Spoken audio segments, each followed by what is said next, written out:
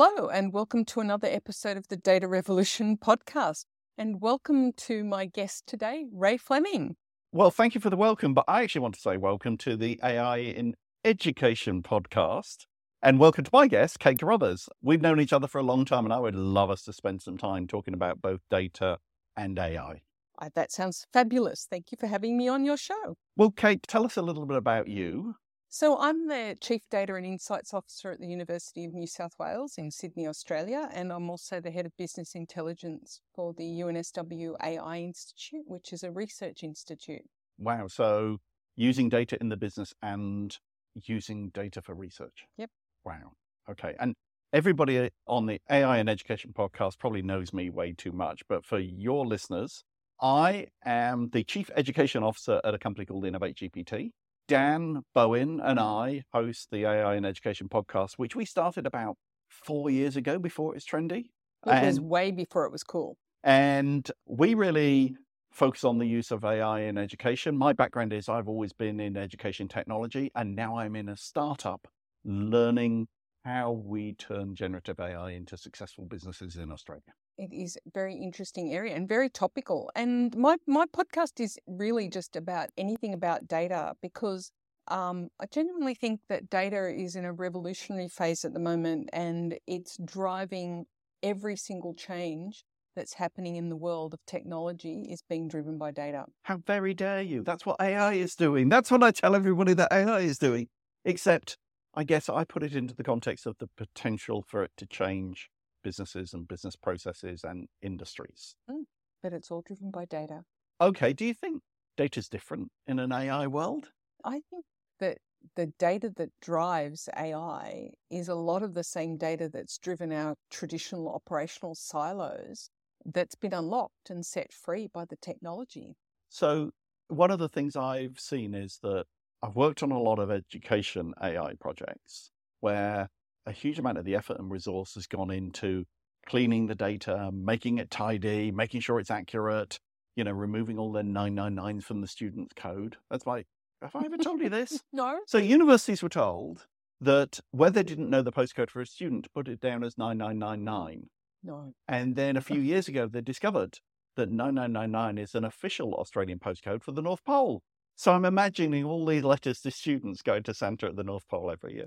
Well, I don't think we're sending paper letters to students nowadays anyway. But it is about, making sense of the data. Seems to be step one is, let's get it clean and make sure it's entirely accurate before we can do anything with it. A lot of places seem to start there, but for us, we've already had our data in a cloud-based data platform for a number of years. So we've kind of already gotten through all of that. We're doing the interesting end of that piece of work. We're doing a whole lot of AI-related proofs of concept at the moment, which don't have that problem.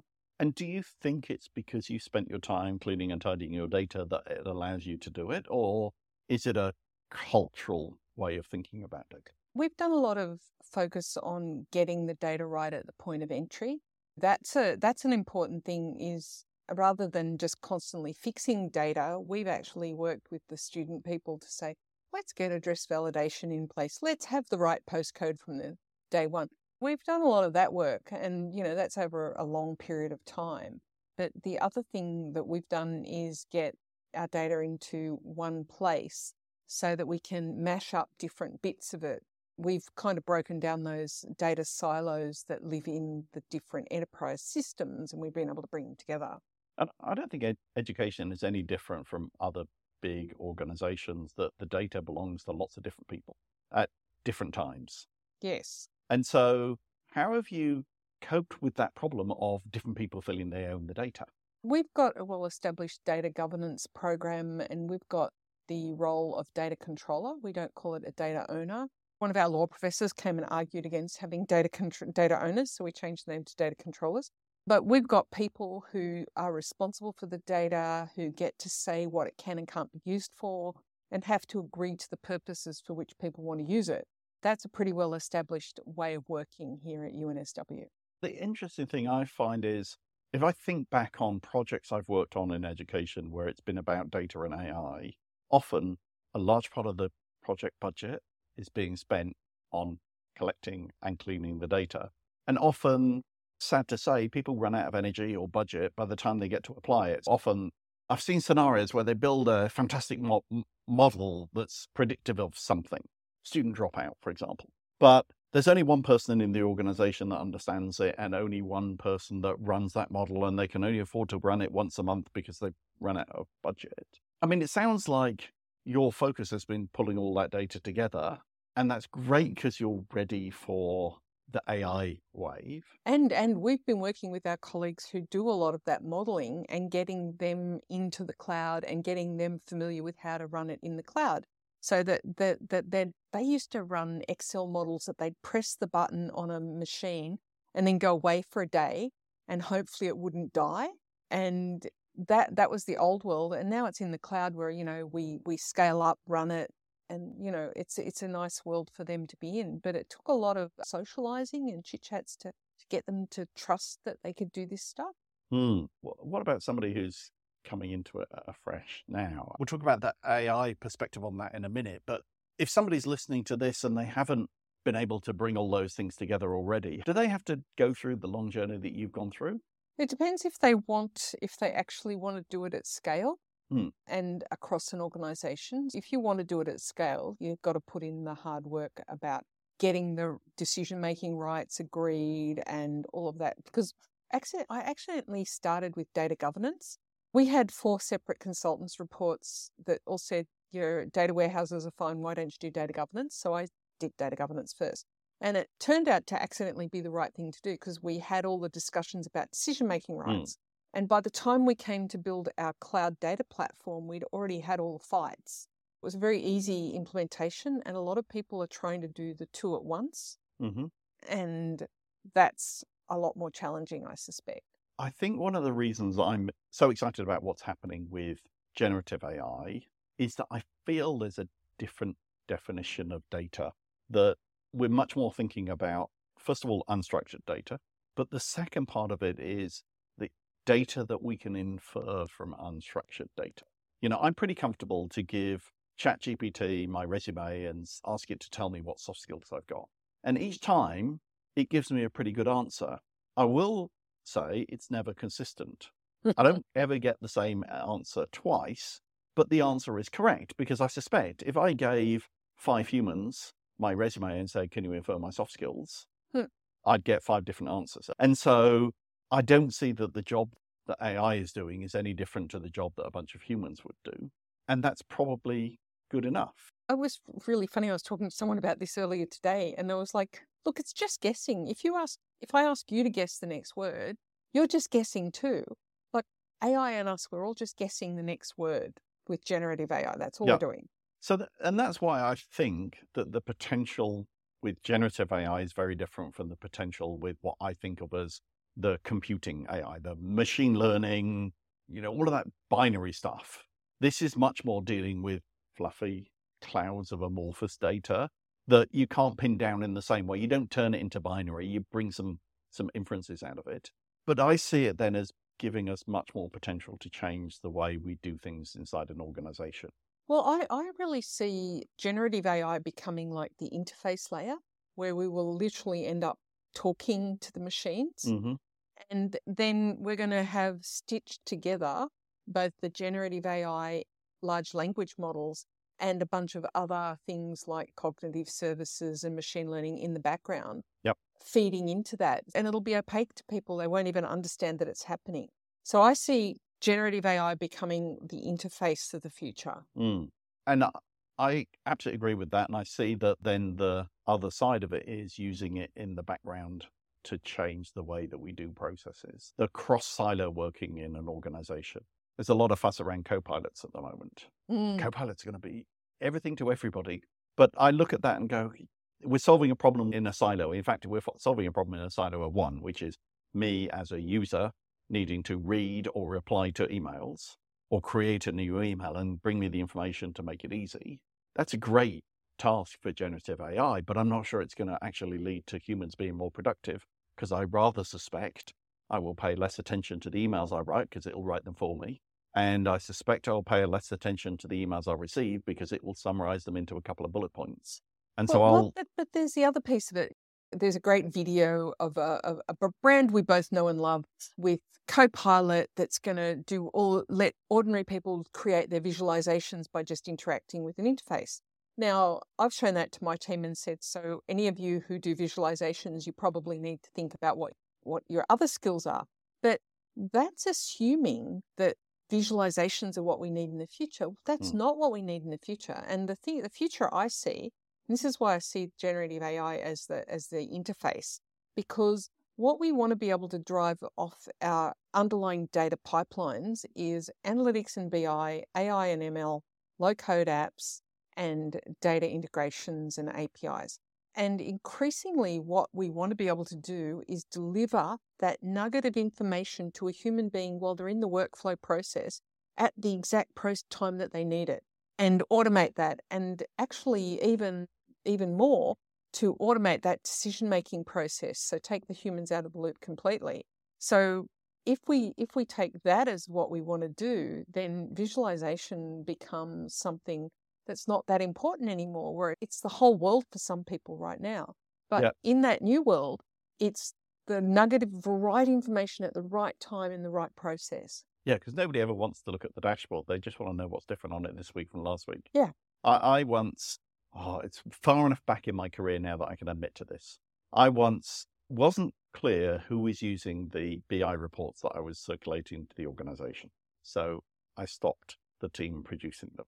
And it took 6 months before one of the directors came back to me and said, I haven't seen that email in a while, which told me everything I wanted to know about the information that was going out there. We were doing it because somebody had said, well, we must have this thing. Oh, no. I was part of a project at Citibank many years ago where we saved millions of dollars by just turning off all the reports. We used to have a whole team that printed out reports and put them in little post boxes, and people would come and collect them, and we just stopped putting them in. And then when people came and asked for them, we started putting theirs back in. We saved millions. Gosh, this is going to get scary, because then when we start thinking about organizations using AI, are people going to start creating things that nobody wants? Yes, absolutely. And I can conceive a future where people are writing emails using AI that AIs are reading and nobody's actually reading the emails, because we're solving last century's problem, because AI is now doing email, which is last century's technology. There's a brilliant meme that I saw last week, which was 2 users on 2 different offices. One saying, this is brilliant. It's taken my 5 bullet points and turned it into a long email. And the user on the other end is going, this is brilliant. It's taken this long email and turned it into 5 bullet points. Yep. And nobody's reading either thing. So the AIs are just doing it themselves. So where I want to take you then is, I believe that we must change the way we run processes in organizations on the back of what is now possible with generative AI. And there's some things that'll have to change before we can do that. But I think of a process, look, I'll talk about an education example because it's the world I know best. I did a 6-month professional certificate in project management. Don't tell anybody, and I'm not at Google anymore, so it's fair. I can now admit it. I was a program manager, which is managing multiple projects, and I'd never formally been taught project management. So I thought I'd better go and do some training in it. So I did a professional certificate. It took me about 10 minutes to sign up, which was find the course, make sure it's the course that I wanted to do, mentally go through that. Am I prepared to sign up to this for 6 months? And then I signed up through Coursera in exchange for my credit card number. It cost me, I don't know, $300 or $400 to do the course over the course of 3 or 4 months. And I chose to do it at my own pace. But if I had gone to a local Australian university, it would have taken me about 3 months to sign up for that course, because I would have had to go through a whole recognition of prior learning process to decide if I was a fit and suitable person to take the course. I would have had to wait until the course started. I would have also had to understand all of the academic language that was on the promotion of the course and who this course is suitable for, etc. Now, to me, I look at that and go, well, there's the business opportunity with AI, which is, well, can we wipe away that whole process? Can the system go and read my LinkedIn resume and give me an instant answer about, yes, you'll get into this course? Can the delivery of the course be done in such a flexible way that it doesn't have to be run on a specific timetable? Well, now universities are actually doing stuff like this. So there's on-demand online courses that you can do in universities. So they're actually responding to that kind of demand. But On the whole, universities are still in last century. So they're thinking in big courses with set prerequisites and stuff like that. And they really haven't considered the notion of disruption from outside, because the Coursera's have been around for a while and they haven't eaten their lunch yet. But I suspect that the kids that are coming through now are less likely to be interested in qualification from a prestigious institution and more interested in the skills they'll get. So I think the world's starting to shift underneath the higher education institutions, and I'm pretty sure that they haven't quite realised it yet. And it's probably because most of the people who are in the business of setting up the interface are not actually meeting the students. So I tried with ChatGPT, just with the consumer version of it, I tried a couple of things. One is I fed it my resume and said, tell me what my skills gaps are, tell me what my next career move could be. Now look at this catalogue and recommend the courses for me. It was very good at doing that. The other thing I did was take the whole end-to-end problem of, hey, I'm a year 11 child or a year 10 kid, and I want to be an astronaut. What should I do? And it started to make academic recommendations. It started to make sports and social recommendations. It started to make hobby recommendations.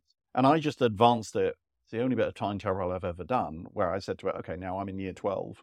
Which university should I choose? Which courses should I choose? And then I advanced it a step further and said, okay, now I'm in year 2 of my university degree and I've discovered I suffer motion sickness, so I'm not going to be an astronaut anymore. Everything I've learned so far, how do I then apply that to something new and what else could I do? Now, to me, thinking as a consumer and thinking as an individual, that's ignoring all the structures of the organization and all of the people that are there doing parts of that problem and just treating it as a whole. I think that's the opportunity for business. I think that's why so many people think that generative AI is going to change the game in many industries. Well, that's just the most obvious thing. That's only possible because there is a large corpus of information about degrees and courses and programs online, which generative AI has access to. But the really interesting thing that generative AI can do is it can help us to reimagine processes and it can help us remove friction from processes. But at the moment, we actually need skills to do that.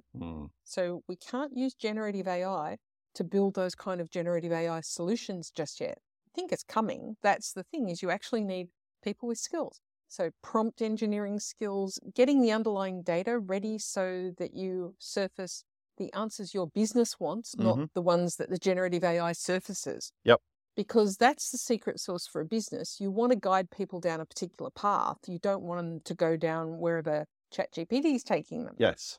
What you were doing was taking just whatever ChatGPT, but as a business, we might not want to do that. Yes.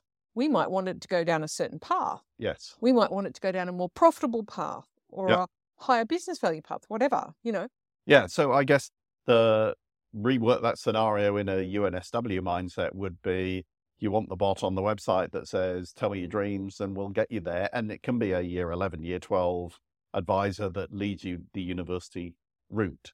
And it knows the catalogue for UNSW's and it knows courses. The prompts, because we're not assuming that a year 10 student knows the right questions to ask about their future studies or their future career aspirations. So one of the things that the old world of AI was about, I can't believe I'm describing it as the old world of AI because it's not that old, but what I think of as the computing binary world of AI was, we must get the data accurate, must be 100% correct before we can do anything with it, otherwise we'll be making mistakes. And in this new world, well, everybody says that part of the reason they're frightened of using generative AI is because it makes mistakes. So we're on a bit of a learning journey as individuals, but one of the key things I think when I'm talking to people is to reset the baseline to say, what we should be looking at, is this better than humans are currently achieving? Rather than, is this perfect, the old IT way of thinking about things, but is this better? And better could be a higher quality result. It could be a faster result, or it could be a higher volume result. The example of read my resume, find the course for me, I could do that 1,000 times. I could do that 10,000 times over in a day. So in that case, it's probably a higher quality result. It's probably a faster result, and it's probably a higher volume. But that isn't the way that we've traditionally thought about data projects. Well, the thing is, though, that that's a very consumer-oriented view. Mm. Thinking about it from a business perspective, you want to drive consumers to consume your products, and you have a hierarchy of your products that you want them to consume. So the business imperative will be always trying to focus in on that kind of thing rather than just the whole piece of whatever the consumer wants. That's the thing we need to keep in mind. AI for business is going to want to drive specific consumer outcomes that are in the business's best interest. Yep. And we always need to keep that in mind because at the moment, generative AI is just a thing that's out there on the internet and everybody's playing with it. And they're not assuming that somebody is choosing their path through that. Let's continue with that student who wants to be an astronaut. The first iteration of that journey would be, we're going to build that for a particular university. And the answer is always going to be that university's courses. If you want to be an astronaut, then go to astronaut university. Yes. But I suspect then we'll have people coming in from the outside saying, well, actually, we can solve this for every student. Kind of what career services do for students. We can just solve this for every student, and we can have the catalogue for all of the education institutions across Australia. And then why stop there? Let's do this for the US. And why stop there? Let's do this for online. And how do you become a self-taught astronaut? And all of those things. But the underlying principle then is we don't wait until everything is perfect. We start the journey and learn things along the way. Well, realistically, we've always started the journey because the data's never perfect. So your characterization and waiting until things are perfect, they never have because perfection's not easy to get. And there's not a lot of value to the organisation in sorting out data quality. That's why everybody's data quality is not the best. But a lot of organisations have been working to solve their data at point of entry, so reduce the quality issues that way. But the issue is always going to be getting collaboration. If you wanted to provide a careers service, so you would either be doing it outside of the university sector for many people and they would choose not to cooperate. Would they put no in their robots.txt for you scraping their data? Yep. There's not a lot of incentive for people to cooperate with that kind of proposals. I think really the issue is going to be how do you do that if you want to do that as a business and get people's buy-in, get the business buy-in. Yes. And so that's then a long human-centered process of getting people to buy into something that they may not necessarily see to start with. Well, hilariously, in Australia, we had this thing called My Equals, which was a centralised repository for your qualifications. And all the universities signed up to do this many years ago now. And if you've studied and you get a login when you finish your studies and you can log in and you can see your test damas, you can see your transcripts, that was supposed to be some whiz-bang blockchain solution originally. But no one could agree. So we've got this website that has static hosting of content. That's the kind of problem that you get, that getting an industry to align on something is problematic because it's a whole bunch of people. So this is the element that we haven't talked about, and I think it might be interesting to dive into because we talk about data as plumbing and then we talk about AI as a thing on its own, as a special entity. But behind it all is people. Yeah. People who give you their data and trust you with it, and people who in the business who use the data. So what about that angle? Yeah, well, that's something I think is going to hold back the use of generative AI. Let's switch over to a parallel example, and then we'll come back to generative AI. So the parallel example I think about all the time is self-driving cars. Statistically, self-driving cars are safer than human-driven cars. And we know that because we've got the data of injuries and deaths per mile. So they're safer. But every time a self-driving car is involved in a serious accident, it's reported on the front page of the newspapers, not just in the town it happened, not just in the country it happened, but sometimes around the world. And there's a reluctance of people to hand over control to a self-driving car if it's not going to be perfect. So 85% of Americans wouldn't trust a self-driving car, even though statistically it's safer. I think part of the problem is at least 85% of Americans would say they're above average drivers. So they're probably happy to put other people into self-driving cars, but not themselves. And I kind of think we're going to see the same with AI stuff, which is Well, sure, I'm happy for AI to do that thing to that person, but I don't want it replacing me because I'm an above average person. I think I have a slightly different perspective on that. I think that once people have access to the affordances of, say, a self-driving vehicle, so if we gave everybody a Tesla, they would start using that because it's just easier, and convenience trumps any other consideration all of the time. Trumps privacy, trumps your driving because it's just easier. Do you think there's an agency thing there as well, though, which is that self-driving car has got to have a steering wheel in it? Yep. Because I want to feel that I'm going to take control. But we know from stories in the US that people don't touch it. There was that case, wasn't there, of the guy driving on the freeway and he wasn't driving. He was letting the car doing the driving and he was watching a movie. Yep. But he would have absolutely insisted this car's got to have a steering wheel in it. Yeah. As long as there's a steering wheel and there's the possibility of exercising agency, people will let them happen. And I think exactly the same thing will happen with AI, specifically with generative AI, where, oh, I won't want that, but, I'll let it write emails for me. Or I in the university sector, I'll let it mark an assignment as long as I get to review the marking. The interesting thing is we know that AI is a better marker than humans, more consistent, and achieves a more accuracy on marking. But most professional academics wouldn't accept that. Well, the dirty secret of all marking is that most of it happens over a bottle of red wine. And depending where your assignment comes in, the bottle of red wine probably has a big influence on where it happens. I mean, I am joking, but people so academics have a lot of marking and they have it all at the same time. So they have an avalanche of marking and it is a slog to get through it all. And so there is a lot of variability, I would suspect, in the marking that people do. And if we could map the time that people start and the time that they finish and the marks that they give, we probably see some really interesting variations in that. But we trust human beings. Probably sometimes wrongly. Not trust, but faith. We put too much faith in them. You joke about the marking in the red wine. I read some research recently where I'm hoping it isn't related to the red wine, but if a academic is marking papers, you want to be in the first batch of papers they mark because they give more generously than they do to the second batch and the third batch. So basically the scores go down. We know that AI wouldn't do that. Well, we hope that AI wouldn't do that. It would be consistent throughout.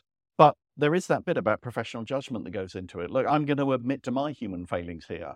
There are times when I don't respond to an email straight away because I don't know what to say. And it can hang on and hang on and hang on because I don't quite have the full answer. Whereas it would be much more beneficial if I just gave that email to AI and said, okay, well, here's the best answer I can give and got it to write the email for me, than prevaricating for a week. I have 2 response times for emails, 5 seconds or 5 days, nothing in the middle.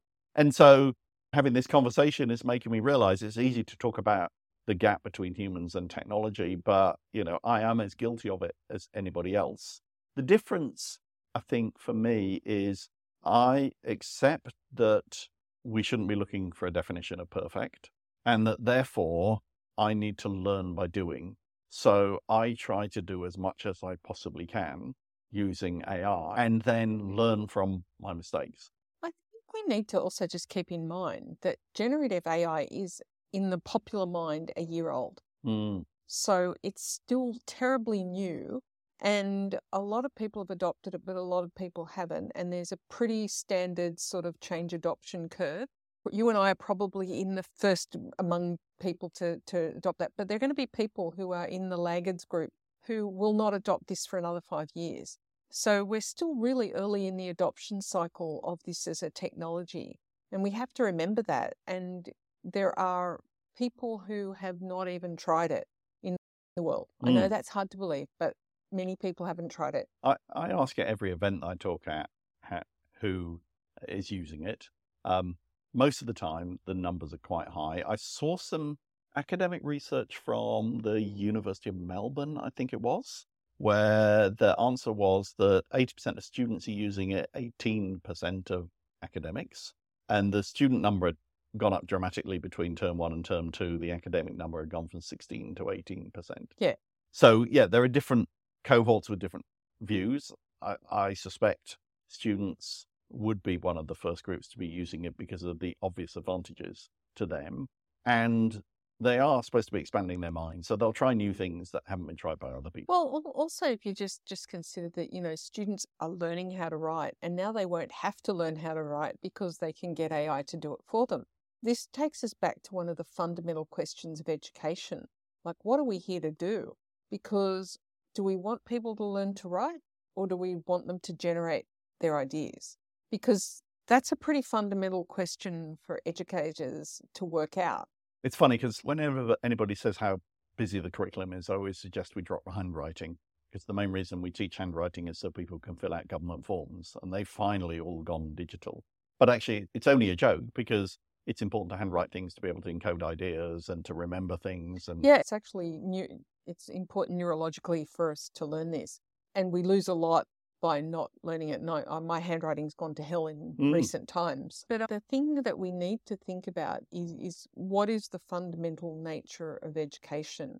And I think this is the digital transformation that we're on the brink of in education is all about what are we educating for? I can pretty much imagine that back in the time of Socrates, when they used to transmit knowledge orally, when they started writing stuff down, people are like, oh, we'll be ruined. It'll break everybody's minds. They'll be useless. And well, I think we're having the same sort of moment now.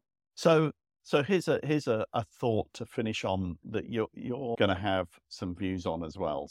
The example I said about, I want to be an astronaut, guide me on that. That's like creating the Google Maps or the Apple Maps for education. Is I am here, I want to go there, find me the route to get there. And the nice thing is, along the way, I can change my mind. I can say avoid toll roads. I can do a bunch of things. That's great. If we could create that for education, wouldn't that be awesome? But the thing I think about that links into what you've just said is I never got lost until I never got lost because I would look at a map. I had all these spatial skills. I would remember vaguely the map as I was going on the journey, and I would know if I was going wrong. And then when I got in-car navigation, I found myself getting lost because I switched my mind off and I let the navigation do everything for me. And since that time, I have learned to navigate in a different way, that I'm more aware of where I want to go. If we create some of these things with generative AI that makes life easy, are we going to let people switch their minds off? Are we going to end up dumber in 5 years' time?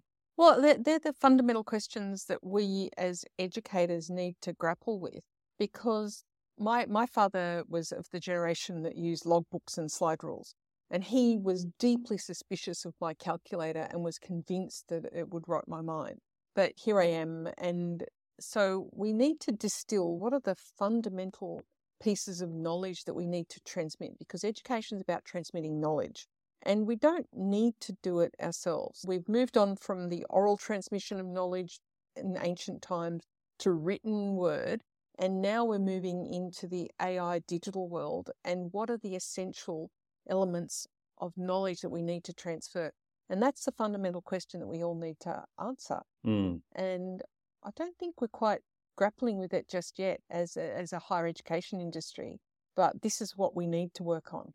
So for me, the lesson out of this conversation is thinking about that. I think about just huge piles of unstructured data being the thing that is feeding the engine of generative AI. I think what you've taught me is we've got to think about the structured way that unstructured data might get used. It's not just a free-for-all. We want to think carefully about it, but there's going to be a lot more unstructured data being used to achieve an end goal maybe in the future. The thing is, there is so much unstructured data out there in the world. We've finally got a tool that helps us access it. We've never had a tool that can do that before. We've always needed the data to be structured into databases and applications so that we could do stuff with it. And now we don't need that. And that's part of the brave new world that we face. And I'm thinking from an AI point of view, for people listening to this interview on your podcast, the thing that I feel really strongly about is we've got to change the metrics to not is this great, is this perfect, but is this better than humans can achieve? Faster, better quality, higher volume, that's a different outcome from the outcome we've been thinking about often in the past. Yep. And I think the essential takeaway for my podcast for yours, is that we need to reconceptualize what we're doing with education in the new world of AI, because the fundamentals will drive what we do with AI in the education context. Wow. There's some big things for us to be thinking about. That's brilliant. Hey, Kate, that was really good. Thank you for coming on our podcast. Thank you for coming on my podcast. That's brilliant. Thank you. And that is it for another episode of the Data Revolution podcast. I'm Kate Crothers. Thank you so much for listening. Please don't forget to give the show a nice review and a like on your podcast app of choice. See you next time.